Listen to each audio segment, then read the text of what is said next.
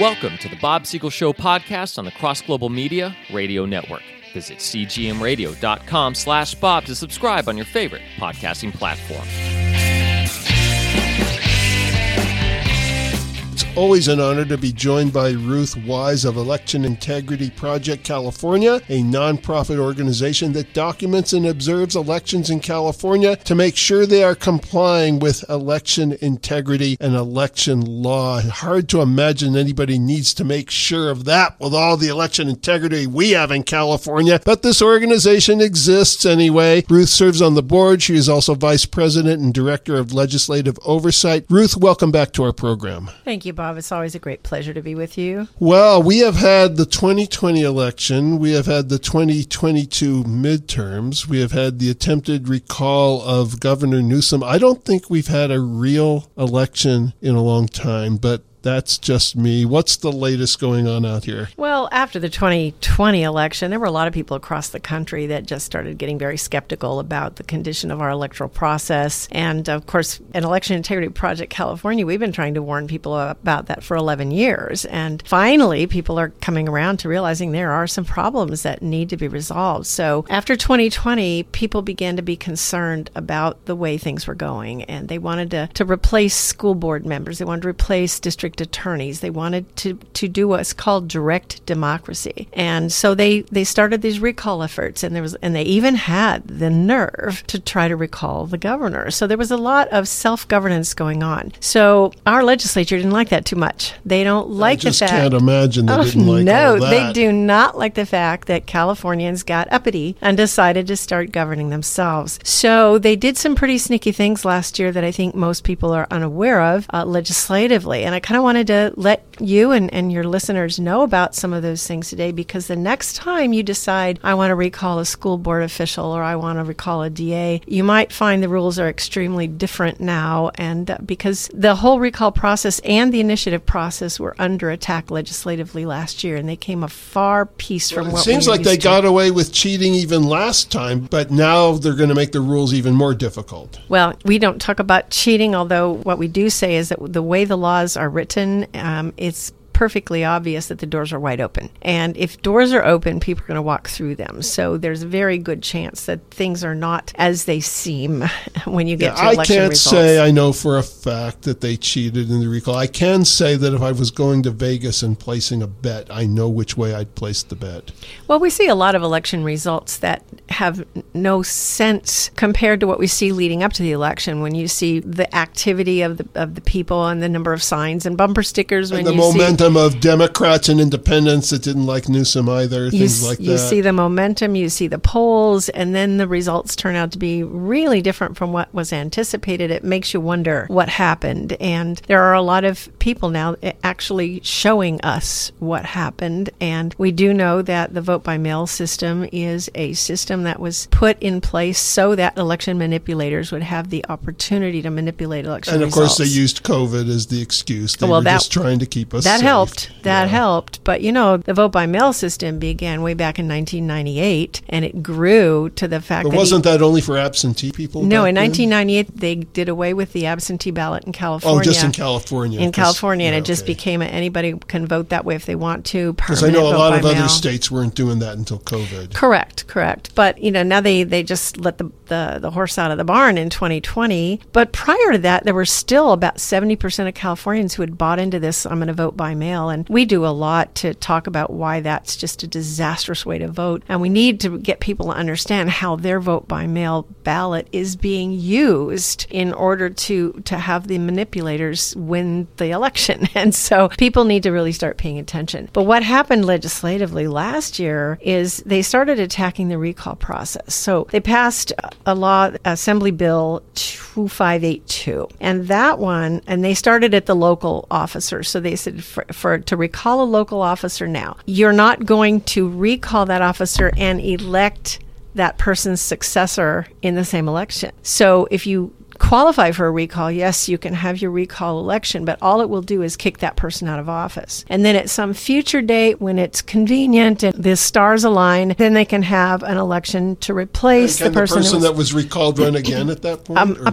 Apparently not, but what this does is double the cost of replacing someone that you want to recall, because now you've got to pay for 2 elections, and it leaves the people in whose district that person was unrepresented for a significant period of time. It doesn't make any sense to do that. And with the school board elections, in this law and in another law that they passed, they said that you have to make it very clear on the ballot the cost of that recall election per pupil in order to discourage people from doing the recall. So that was an attack on wanting to replace your local officials, your school boards, your DAs, like that. And then they got into the next bill, which was AB 2584, and that's changing the number of signatures on recall petitions. It used to work with a formula of the number of people who had voted in the previous election. Now they have a graduated formula so that the higher the office, the more signatures are necessary in order to qualify for a recall of that person. So it makes it very difficult for people to self-govern. You can almost not ever reach the number that they're mandating. So the attack is huge. Then this year, they're trying to tie the bow on it. And they have a constitutional amendment where they are going to try to say that if you recall the governor, instead of electing the replacement, the lieutenant governor simply takes over. Oh, for Pete's sakes. And like the lieutenant governor isn't going to do all the same stupid things. Well, exactly. They're usually kind of, hand in glove. And so you would look at that and say, frying pan fire, why bother, right? So that's what they're trying to get across in a constitutional amendment this year. They will, if that person is still in office and another election that's normally scheduled comes up, then they could hold an election to replace the governor who was recalled. But otherwise, the lieutenant governor just fills the position for the rest of the term. Translation, once one of these guys is in, he's just in, and you might as well deal with it. Yeah, and that's what the legislature decided was an important thing to do, to stop people from self-governing. And did they do this again in the name of our safety and for the sake of democracy? Did they try to float that drivel? No, they have not really defended it much, except, we just need to tighten things up, and we have, I think they felt that a lot of these recall elections were a little too frivolous, a little too gratuitous, and they wanted to make us work for it, really, really frivolous to remove somebody that was basically taking our republic and our freedoms away. That was frivolous, trying to remove him. Yeah, I think that's basically the thought process. They don't like the fact that once they're in office that they still have to be accountable to the people. They don't like that at all. Which is the whole purpose of being a republic and a democracy, is being accountable to the people. Right. They don't want to use the word royalty, but they view themselves as royalty, and they want the immunity of royalty. And it's very easy, of course, for them to say, well, we have to cut down on the number of recalls because they're expensive. And that's true. Elections do cost money. But maybe if he doesn't go to as many French restaurants while the rest of us are not allowed, he'll have a little more money to save. Well, the people are concerned about their own pocketbooks, too, and they're seeing what some of these elected officials are doing to them. I agree. It's wasted money if they're just going to steal it no matter what we do. That is a waste of our money and time. Well, that's another topic, of course, and there are some real concerns about the way elections are being held and the fervor now to vote by mail, to get everybody to ballot harvest. I mean, this is going the wrong direction. Even Republicans are jumping on board now and saying maybe we should be ballot harvesting too. What's your opinion about that? Well, what happens when you vote early and you turn in your ballot in an envelope is that the minute it hits the elections office, anybody who wants to know it knows that you voted. So they know your name. They know what party you're affiliated with. They know where you live, the geographical area. And from that, they can extrapolate easily what the vote's going to be on your ballot. So if you give them that advance information by voting early, they have time. And they say, now we need to get 2 Democrat They votes have time to inject the phantom Yeah, ballots. exactly. And we've got graphs, we've got everything showing that that's exactly what's happening. That all they have to do is inject 2.5 for every 2 that are injected on the other side, just to keep it so that they win by just that much, so it doesn't look suspicious. If they were to just put all kinds of phantom ballots in without knowledge of what the other side was going to do, the game would be up because it would be too obvious. It seems like lately they're trying to not look as suspicious, because in 2020 it did look suspicious. 4 different states, I think it was 4, maybe it was more than 5, and they all stopped counting around midnight, and Trump's ahead in all of them. The next morning Biden's ahead after campaigning from his basement and getting a whole 30 people to come to his rallies. Talk about it being pretty obvious, but since then they've gotten a little smarter, I guess. There was a lot of suspicious stuff that went on there, primarily because the system I'm talking to you about is what was Plan A. And the voters outvoted Plan A, and so on election night... So they had to shut down the machines and say, switch what's to Plan B? Yeah, right. Yeah. And I think it's very possible that the reason that Hillary Clinton was so infuriated she was when told she was going to win, and she knew she was going to cheat, and it still didn't work. They so didn't have a Plan B at that point. Yeah. So now in 2020, they had a Plan B. Yeah, it took her a long time to concede. And people always say, well, yeah, but what about Arizona? Because in the primary, Carrie Lake and the other people who ran were very insisting that people vote in person on Election Day to not give away the game ahead of time. 80% of her supporters voted in person on Election Day. Right, but didn't they break things down on Election Day? Well, I'm talking about the primary. Oh, the primary. She was able to win the primary against lots of opposition and efforts to defeat her. So they were ready for the general election. In the general election, they were ready. And so the people who did the same thing in the general election now face long lines, broken machines, misprinted ballots, missing ballots, everything they did to derail that. But my philosophy is that in the long run, they had to out themselves. They couldn't stay behind closed doors and work their little manipulation anymore. They had to be so overt about it that now there isn't anybody that doesn't know what they're doing. And yet it went to court and the judge still went ahead and ruled with them. Well, after it's all that. very hard to win in court, and I mean, there's a million things. You're looking at the way the suit is worded and all kinds of things, but it's not done. There's still one count they're allowing her to take forward, so that's still going through. Yeah, it seems like we're going to have some more courageous judges in the days ahead, though, because at the end of the day, this stuff, I'm referring to election reform specifically, is going to be decided by judges. And if they're afraid to take the case and they're afraid of being called names, and of course they'll be called racist for wanting to have a fair election, because it always works, the race card. Not to mention that in Arizona, the person that was certifying the election was Katie Hobbs, who was running for governor, and she's the one. Katie Hobbs says it was a clean election. Oh, okay. Well, I guess that settles it. The fox in the hen house come to mind, right?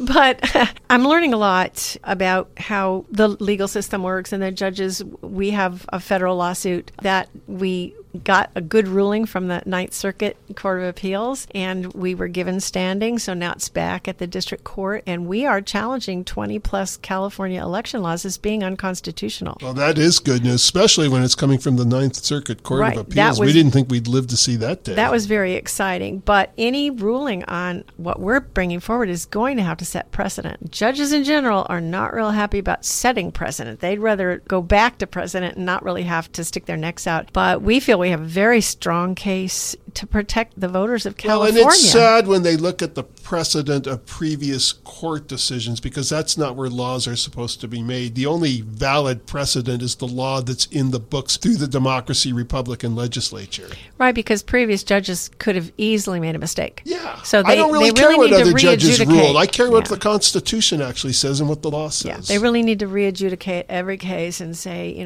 okay, well, I'll look at precedent, but I'm gonna call it if that guy got it wrong. Yeah. Well, we once had a precedent called the Dred Scott decision. Exactly. So that's what I say for anybody who holds up precedent like some kind of authority. Exactly. So we are really excited about that lawsuit simply because we believe it's pretty hard to refute our arguments. And the fact that we have standing to do it now is just very exciting. It's going to include audits. There are 15 counties involved. And what court does it go to next? The Federal Court of Appeals? No, it's in the Federal District Court. It was remanded back to the District Court. The next phase is now discovery. So we're waiting for that to begin. We do encourage people to go to our website and download the complaint so they know what we're talking about. What are we suing and why are we suing? It's a very interesting document. And the website is eip-ca.com, and it's right front and center. You can download that complaint, take a look, and know what we're talking about. Understand how you, over the last 30 years in California, have been slowly strangled out of your electoral rights by the laws that they've been passing. And they've been smart enough to do it incrementally. Exactly. It's been very incremental. We have another document on the website which has just been updated. It's called the Golden State Agenda, and it's a chronological bullet point, look at the laws that added one and then this one and then this one and this one that slowly tightened that noose. And so it's very easy to see that it's all pointing toward the same agenda. And so we would love for people to look at that document as well so that they really understand what's happening to them and get out and select the right way to vote. You can outvote a great deal of manipulation, but not if you just lick an envelope and stick it in the mail. That's not going to be the way to do it. The last 3 or 4 elections, my wife and I haven't done anything without calling Ruth and going through it again. Now, do we want to take it in? Do we want to do this? And what if they say this? And I drive her crazy on election day with all my texts and questions, but that's how careful I'm being. And I'm somebody that follows politics, and I still don't trust my own senses with this thing. Well, it's very true that people who want you to ballot harvest and all, they do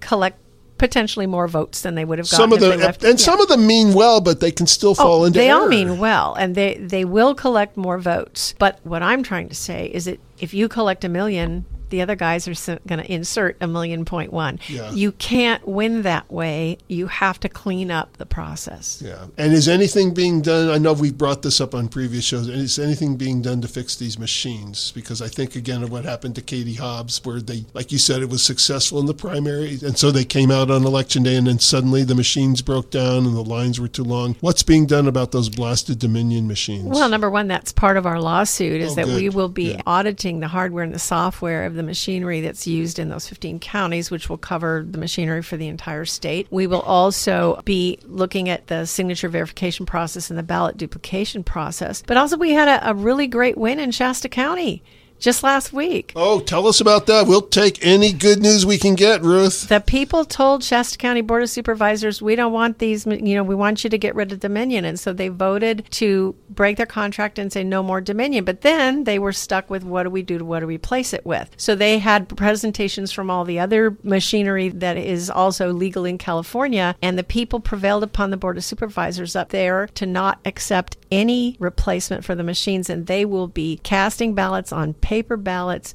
and they will be counting by hand. That is good. Now, San Diego, we use machines in some places, don't we? We're a full-on Dominion County now as of 2020. Oh, wonderful. Yeah. Wonderful. But we have an advantage most counties don't have right now, in that people want a paper ballot. They don't want to vote on the machine. Right. And if I go You've vote, always told us to use a paper if ballot. I go to and the not use polls, now I you have don't to vote on the use machine, right? But in San Diego County now, we can take that ballot they mailed to us. We can mark it. We can take it to the polls on election day without the envelope and cast that as a same-day ballot that gets counted the same day without all the manipulation, without all the signature checks and all that, so that it can go through without any potential for manipulation. So we encourage people to take advantage of that. And the one thing that the legislature is potentially going to do this year, there is a law that is has actually made it through the first committee hurdle to allow every county to do that. So that maybe throughout the entire state, every voter will be allowed to vote in person with the paper ballot that they're mailed without the envelope, so it doesn't become a manipulatable ballot. So that's a piece of good news. Yes, this is very good news. What else has been going on? Well, many of your listeners may know the word ERIC. This stands for Election Registration Information Center, and it is a supposed nonprofit, nonpartisan organization designed that states will upload all of their voter rolls to ERIC, and then ERIC will do comparisons there. It's supposed to be finding people that are duplicate voting, maybe cross-state. So it's coming in the name of being against election fraud. It is, yeah. They are supposed to be helping clean the voter rolls, let you know when you have duplicates on there. Is it in reality a Trojan horse that's going to do the opposite of what it claims? Well, here's the problem. When you read their bylaws, if you want the printouts that tell you who are your duplicate voters, who are your ineligible voters, and that kind of, you have to request specifically to get that product, and you pay an extra fee to get it. Then when you do get it, there is no requirement through your ERIC contract that you have to act on that. So they're not demanding that states actually use the results of their research. So it's a study that's not really going to amount to anything. But what they do is that not only the voter rolls, but every 60 days, every state has to upload all of the information from the voter rolls and all of the information from the DMV and every other social service organization. And they're getting all our private information. You're getting all this private information, social security numbers, everything. And couldn't they just take a real bona fide registered voter and just take him off the rolls when we're putting that much trust in technology? I don't think they would do that. But the purpose of this is that then ERIC actually passes that information off to a third organization. So now your information is triple in jeopardy here for hacking and whatnot. And then that organization creates a list of every potentially eligible voter in the state who's not registered. But they forbid any state to upload any information about the citizenship of anyone. So they create this entire list to say all these people... All this work, but you could be here illegally and we won't pay any attention That's right. to that. So all these people are eligible to vote. Then they send that list back to the state, and the state is required by their contract with ERIC to contact at least 95% of the people on that list and help them get registered to vote without concern as to whether they're actually eligible or not. So ERIC is really a way to bloat the voter rolls, and that's what they're really doing under the auspices of trying to clean the voter rolls. So it sounds like great news for election integrity, and it's something we shouldn't have anything to do with. Yeah, and there's much better technology. The technology ERIC is using is 1980s technology. Today, you can use fractal technology. You can get that information done in half the time for half the amount of money. So it's silly for California to jump on a sinking ship. We had 31 states that have been involved in ERIC, and 7 have recently bailed out, saying most of the reasons they're getting out is because of the privacy issue of their populace. They're saying, no, you're putting our privacy in jeopardy. So it's a sinking ship. People are leaving ERIC, and they need California.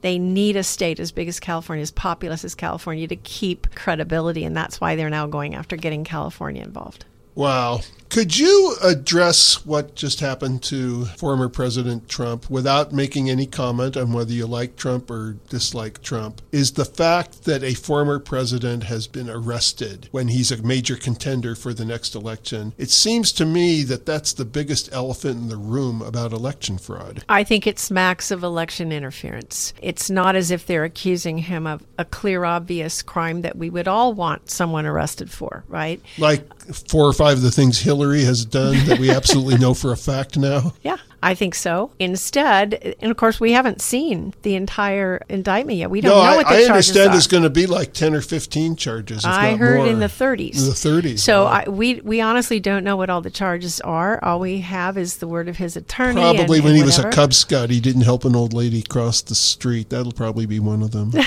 But my question of what we've been allowed to hear so far is, well, obviously what they're saying it's about has way exceeded the statute of limitations. So what are they doing with that? And assuming he's guilty of this, there are so many politicians that have been guilty of this, and that doesn't make it right, but there's supposed to be equal justice under the law. You know, of all of this that's been going on, the thing that concerns me the most is that someone of the stature of Nancy Pelosi would come out and say Trump has to prove his innocence in this country. Can you believe that? They are supposed to prove your guilt. You are not supposed to have to prove your innocence. Somebody is innocent until proven guilty. Yeah, so for her to say that was very alarming. I don't think she believed that stuff even as it was coming out of her mouth. I don't think even she is that stupid. They know exactly what they're saying. Well, Ruth, it sounds like there was some good news despite all the horrible things going on in our country, so it's always good to get the other side from you. Thanks. Keep up the good work.